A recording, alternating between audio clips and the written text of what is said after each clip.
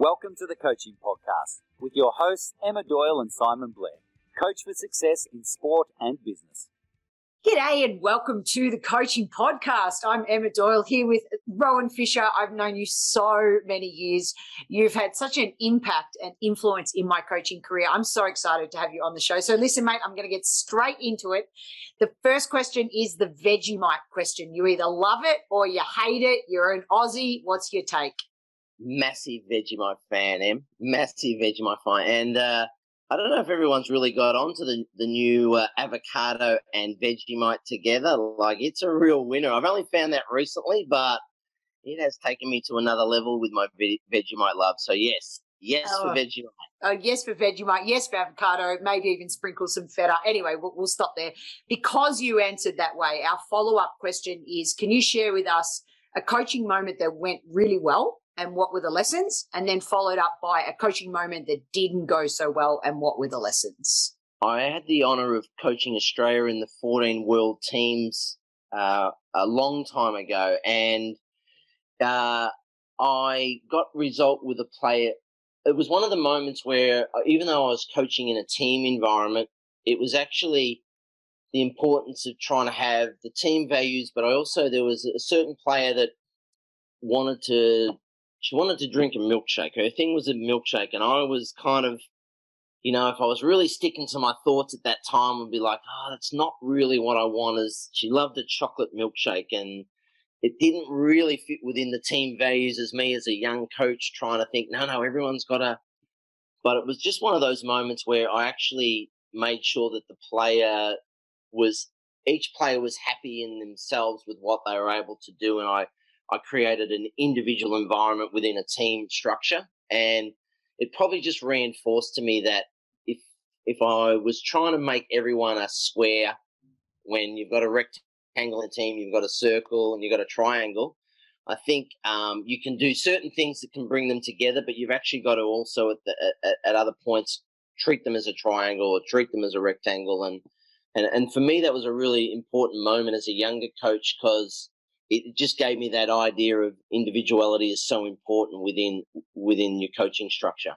Yeah, fantastic. I love that example. Thanks for sharing. What about a moment that didn't go so well? As a younger coach, I think one of the things I had some players talk to me about the pressure that their parents were putting on them, and I got to the point where I was feeling responsible for this player, and I started to instill my values as what I thought a parent should do, and I overstepped my mark. And in a way, at the end of the day, the player and the family kind of stuck together, because I was thinking I was doing the right thing by the player by kind of stepping outside of the area that was my expertise here, and it actually came back to bite me down the track with that player and that family.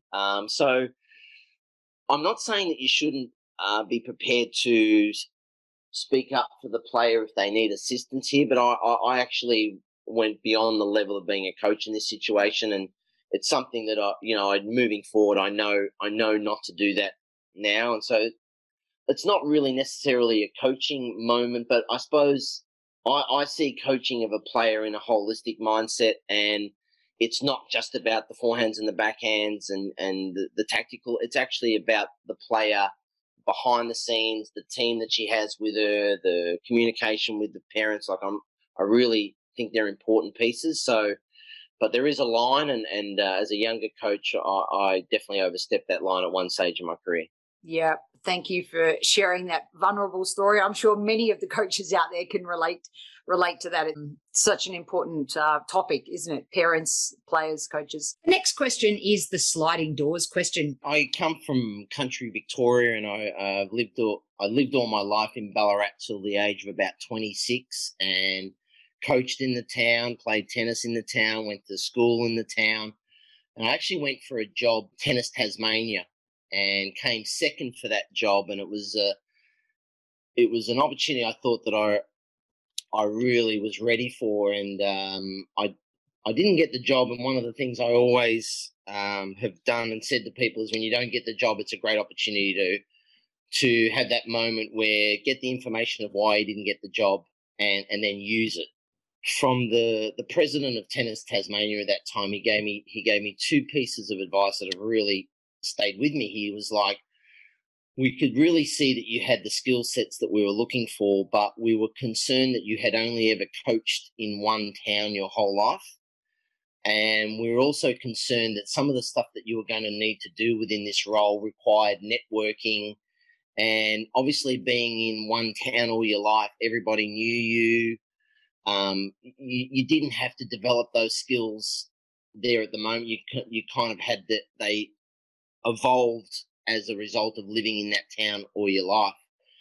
So I really took that moment on to be like, if I'm going to be successful or move forward in my life, I'm going to have to get brave here and actually move out of my comfort zone. So those next 3 years, I actually left Ballarat within 6 months of getting that information and spent 2 years as a coach in America, and then did a year of finance. I have a degree in accounting. I did a year of finance in London. And so I did 3 years of kind of overseas coaching and finance, and then came back to Australia. And within 6 months, I had a role within Tennis Northern Territory that was similar in nature a bit to the role that I had applied for in Tasmania, but it was just that moment where getting that information from the president of Tennis Tasmania at that time really had a pivotal point in my career, I suppose. So that's probably my sliding doors moment. Whereabouts in the States did you coach? I did 2 years at a camp called Windridge Tennis Camp up in Vermont. And so it was actually a brilliant experience for me. I actually became the director of tennis at that camp. It had quite the clientele. It was only 4 months of the year that we were coaching, but the rest of the year I was actually busily recruiting US college players and overseas staff to come and coach at our summer camp. It's a moment in time that I'll always treasure. My 2 years in America and being in Vermont is just really, really special. So, yeah, 2 years there and then a year of finance in London, which was a long year. In 1 to a maximum of 3 words, what do you think makes a great coach? I'm a big believer in the coach being able to listen. I'm a big believer in the coach, as I've probably just mentioned before, being holistic in their approach. And I probably have spent a lot more time working in the women's space. And I think that knowing you cannot just know the player for what they do on the court, you need to know the player for what they have off the court. And that makes a really important when it gets to that crunch time. The fact that you know the player more than just the tennis player really helps when it comes to those tough conversations. So holistic, and this is 2 words, but emotional intelligence is probably one that I really think we need to have when you're working with players as well. Fantastic. And finally, our last question is where we ask you to ask us a question. So, when you get a chance to meet other successful coaches, I know you're in a high-performing environment frequently. What's that one question that always sparks Rohan Fisher's curiosity? In the last few years, I've really spent a lot of time working in the doubles space. So I'm going to ask you, and I've asked this a fair bit lately to a lot of coaches, because I'm challenging our Australian coaches on the way that we are teaching females in particular to coach doubles. But I'm actually going to ask you, do you have a favourite formation that you like to use in doubles? Mm-hmm. Favourite formation in doubles? Well, I normally I say I can't wait to answer that on the podcast, but no, I just have to answer that right now. Aussie. The Aussie formation. I mean, come on. With my big forehand back in the day, Aussies are known for their big serves and forehands, and I'm telling you that pattern was just sets it up on the ad court with 2 righties. The forehand poach, I'm a big fan of it. I had to just answer that one straight away. Can I tell a little story quickly on that? Yeah, please. As I said, I do some work in our Fed Cup with our doubles combinations, and I'd organised during the Adelaide International the week after the Australian Open this year. One of the things we put together was Olivia Kadecki to play with Isla Tomljanovic, and they'd never played before. And I actually gave Olivia the challenge because she's a younger player and working with these older Australian players. I said to her, I want you to try and see if you can get Isla to play tandem in the doubles match. That's your challenge. I want you to do that. And one of the reasons is that Isla, I think, has one of the greatest backhands in the women's game. And so the plan was to try and get Isla to serve from the juice court and then get the backhand on the ad court. So anyways, I watched them having the conversation. I can see Olivia during the match had this conversation, and like Isla's kind of shaking her head, and in the end, Olivia goes, I can just see the hand motion going.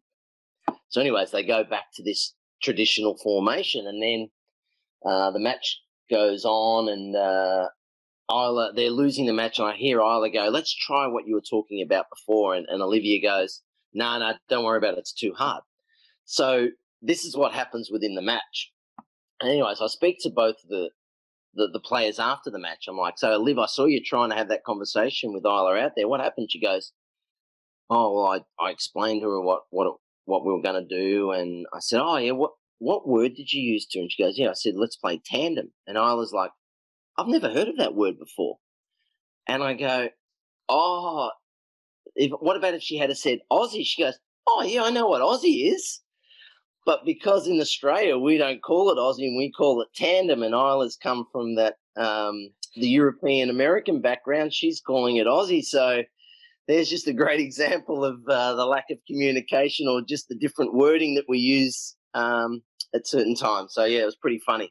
Lost in translation. It's interesting. I think one of the reasons that we had so much success in the 2018 Junior Fed Cup with Olivia was playing tandem, playing right. Aussie. The rest of the world calls it Aussie, but we did that formation, I think, almost 60% of the time. Yeah, I love that story. So thank you for sharing. That concludes the official podcast. But can I have liberty just two more quick questions, if I may, just because a lot of our coaches work with female players, and having your wealth of knowledge and many, many years in that space, what would be your top three pieces of advice when coaching female players? Oh, Em, I could go on forever here. I know. That's why I put down three. That's why I said three. I actually think that I'm talking from an Australian landscape right at the moment, and one of the concerns I have with coaching in Australia is that we teach females with a male mentality. And I'm really big on making sure that there are some commonalities, but there are some huge differences within men's and women's tennis. And I'm just going to point out one or two of those differences because I think it will highlight why I think we should do things different between men and women here. And I'm just going to give you the example that I often would speak to a coach and I'd say, oh, have you worked on any doubles with the female players lately? And they'll say, yeah. We the other week we did. I made it that they had the serve volley, and that was what we put in place. And so I recently did some stats from doubles at the Australian Open, and it was actually a few years ago, these stats themselves, but it was the year that Hingis and Mirza won the Australian Open. And I did some stats from the quarterfinals onwards. So there's 7 matches that we're talking about here, and there was over 700 points played within those 7 matches. A few more points than that, but over 700. There was only 7 serve volley points in those 700 7 serve volley points within those 700 points. If that makes sense. So we're talking 1% of women's doubles at the elite level is serve volley. And yet I think that coaches, when they look at the men's game and they'll say, oh, the women's game follows the men's game and all these things that have been in the past, I actually think that's incorrect. And interesting with those 7 serve volley points, Martina Hingis did 4 of those serve volleys, and the other 3 were from teams that were match point down, and they were serve volleying on match point down. So we're not talking about them using it at times that are just breaking it up. They're basically at the last resort, and you can imagine the success rate of those 3 serve volley points on match point. So the flip to that is that in those 3 matches of the quarterfinals, the semi-final, and the final for Hingis and Mirza, they actually hit 42 topspin lobs, those 2 players, just on their own in those 3 matches. And so if I ask a coach or I ask a player, female player, how much work have you done on your topspin lob, they'll basically say they've not used it or they've not practiced it. And so I give that example because I think when you talk about wanting to work with females in a doubles mindset, the topspin lob is one of the most crucial shots within the game of women's doubles. And I know that's not a shot for every player, but you will see in the top level doubles teams now, there is often, more times than not, there is a player within that team that has an unbelievable topspin lob. So I give that example saying, and in the men's game, I don't think the topspin lob is a prevalent shot. It's probably they might chip the return and try and hit a lob over the backhand side of the net player, but you'll see in the women's game that the topspin lob itself, and it's a great shot to teach. You can talk about the sound that you've got to make with that shot. You can talk about the flight. It's also not. We kind of get caught in this idea of players have got to hit big and hard and fast, and the element of being able to absorb pace or to be able to go fast with the racket head speed but slow with the ball. That's something that we're not teaching enough to our younger players. So I'm really keen to make sure that our coaches moving forward actually start to think about what is it that men do and what is it that women do. And if I can just add to that story, I'm kind of digressing here, but I also think that the overhead is a really important shot within the women's game, but I have constantly, for years upon years, when I practice the overhead with my players, I have, as each coach does, use my continental grip, feed the ball up high in the air, they hit the overhead, yet that's actually not the overhead that they're seeing in a match. They're actually seeing the topspin lob. And so, in a way, I'm setting my players up for failure because I'm actually not giving them the actual ball that they're seeing within the match. So, and it kind of hit me one time when they missed. I did about 3 or 4 weeks overseas where I just did 5 minutes every day on overheads, and it become this little key thing within our practice every day to do overheads. And we got to the Junior Fed Cup final, and we missed about 7 overheads in that period. And I actually was like, what have I done wrong here? Like, I feel like this is my responsibility. I feel like they've missed this shot. And it actually dawned on me that all the overheads that they had missed were from topspin lobs of the opponents. And I'd actually set them up for failure because I had not practiced the shot in the way that they were actually going to need to hit it in a match. So, again, that's just something that you don't think about. And so when I feed lobs to a male, I would spend more time feeding it off a continental grip and throwing it up that way. But when I work with the females, I throw it up with a topspin feel to it so that the players get that kind of dipping ball that is going to be their overhead. So I think, look, they're just 2 examples of how I think there's a real difference between men's and women's tennis. And when someone says to me that doubles is doubles, I have to bite my tongue. Yeah, and we need to coach the individual is the key message through this podcast, isn't it? We need to focus on the triangles, the circles, and the rectangles within how we build the doubles team together. You've impacted me in many ways. One of them that I use a lot now because of a camp that we did together back in Melbourne is just a drill called change. So rather than, a simple drill, I'm sure all coaches out there would have done it, you rally in cross court until somebody wants to go down the line. But instead of calling out down the line or line where you're kind of threading the needle and feeling like you've got to hit it near or on the line, you introduced me to the simple word of change, as in change of direction. With that comes so many awesome reframing and the neurology of the body of just being able to, I can change direction on my terms, or because maybe I want the pattern to go the other way. What are the language little inclusive tips as it relates to, what have I missed in the last, while COVID's been happening? Any little gems to leave me with? Well, interestingly, you actually used the word there that I'm actually trying to get all of my camps not to say anymore, which is down the line. I'm actually trying to get coaches to now talk about when they change direction to use the words up the line, because the word for me, up the line, has a lot different kind of thought process than when you say down the line. Mm-hmm. And so for me, that's been a really important piece, is that the idea of when you're changing direction, thinking that the ball, if the first word I use is up versus the first word I say is down, I think that has a real different mindset to what actually happens with the ball itself. Mm-hmm.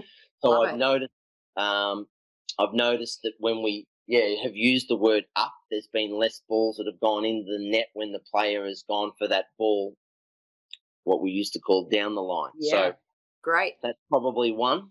Yeah, the other one I like from our time together, I'm not sure if it was you or me, but it doesn't really matter who takes the credit, but the one where, and I'm sure, again, most coaches have done an activity where you rally for 3 balls, 1, 2, 3, and then we would have the players call out play on, instead of words like, 1, 2, 3 over, or 1, 2, 3 compete, or 1, 2, 3 battle. Just that subtlety, especially when coaching female players, it's, 1, 2, 3 play on now is the mentality of building the point versus trying to end the point on that fourth shot. Do you remember that one? There's a real interesting, you've got to hit 3 balls over each before we can start the point as such. And so when they do that and they say now, or they say something, you see the ball speed get faster, you see the ball get flatter, and you're like, whoa. We were meant to be doing it the same before we said play on. It's meant to, so the word play on means basically continue as you were doing, not now all of a sudden that it's a green light, you can completely change everything that you're doing there. So I love that one. So you got one? Have you got one more for me to add into my coaching toolkit? I'm really trying to change the words of. I'm not a big fan of the word drive volley, and I'm not a big fan of the word smash. And I think that I'll use that at the moment with smash, is that it gives, if you think about what that word means for a younger player, it gives it the intention that that ball is going to be absolutely smoked. And in a lot of situations you'll see, and with an overhead, which is the word I'm trying to use, is that there are a lot of times where you're not balanced, you're not in the best position, it's still an overhead, but if you think that it's got to be hit with the smash mentality, I think you're going to make a lot of mistakes with that. So I'm a really big believer in the idea of that the wording that we give to younger players can influence how they actually tackle the shot. And so drive volley for me also has the mentality that when I'm hitting this volley, I'm driving the ball really aggressively. And it gives it the intention that that shot has to be a finishing shot. And I'm not sure that that's actually what the intention of that shot is in a lot of circumstances. So I think, again, the wording that we've used there is pretty important. And so I'm not necessarily winning the battle across the country with this change of terminology, but I'm just chipping away at it. You win it with me, but come on, you got to leave me with what are we changing drive to? Come on, I'm on the edge of my seat. I've started using the word that is commonly used in America more than it is in Australia, and I'm not sure that it's the right word at the moment. But there are a number of coaches that are using the swing volley. Yeah. And so for me, at least, that actually backs up what it is that you're doing, is that you are swinging at the ball. So I'm more happy to use that than I am drive volley. You have heard it on the coaching podcast, the one, the only Rohan Fisher. I always learn something, and that is how the world goes around in the coaching world. Thank you so much for being on the show, and I miss you. Oh, thanks, Em. Good to see you. Speak to you soon. The Coaching Podcast was brought to you by Emma Doyle and Simon Blair. And if you enjoyed this episode, please remember to give it a rating and a review on your podcast listening device. Thanks for listening.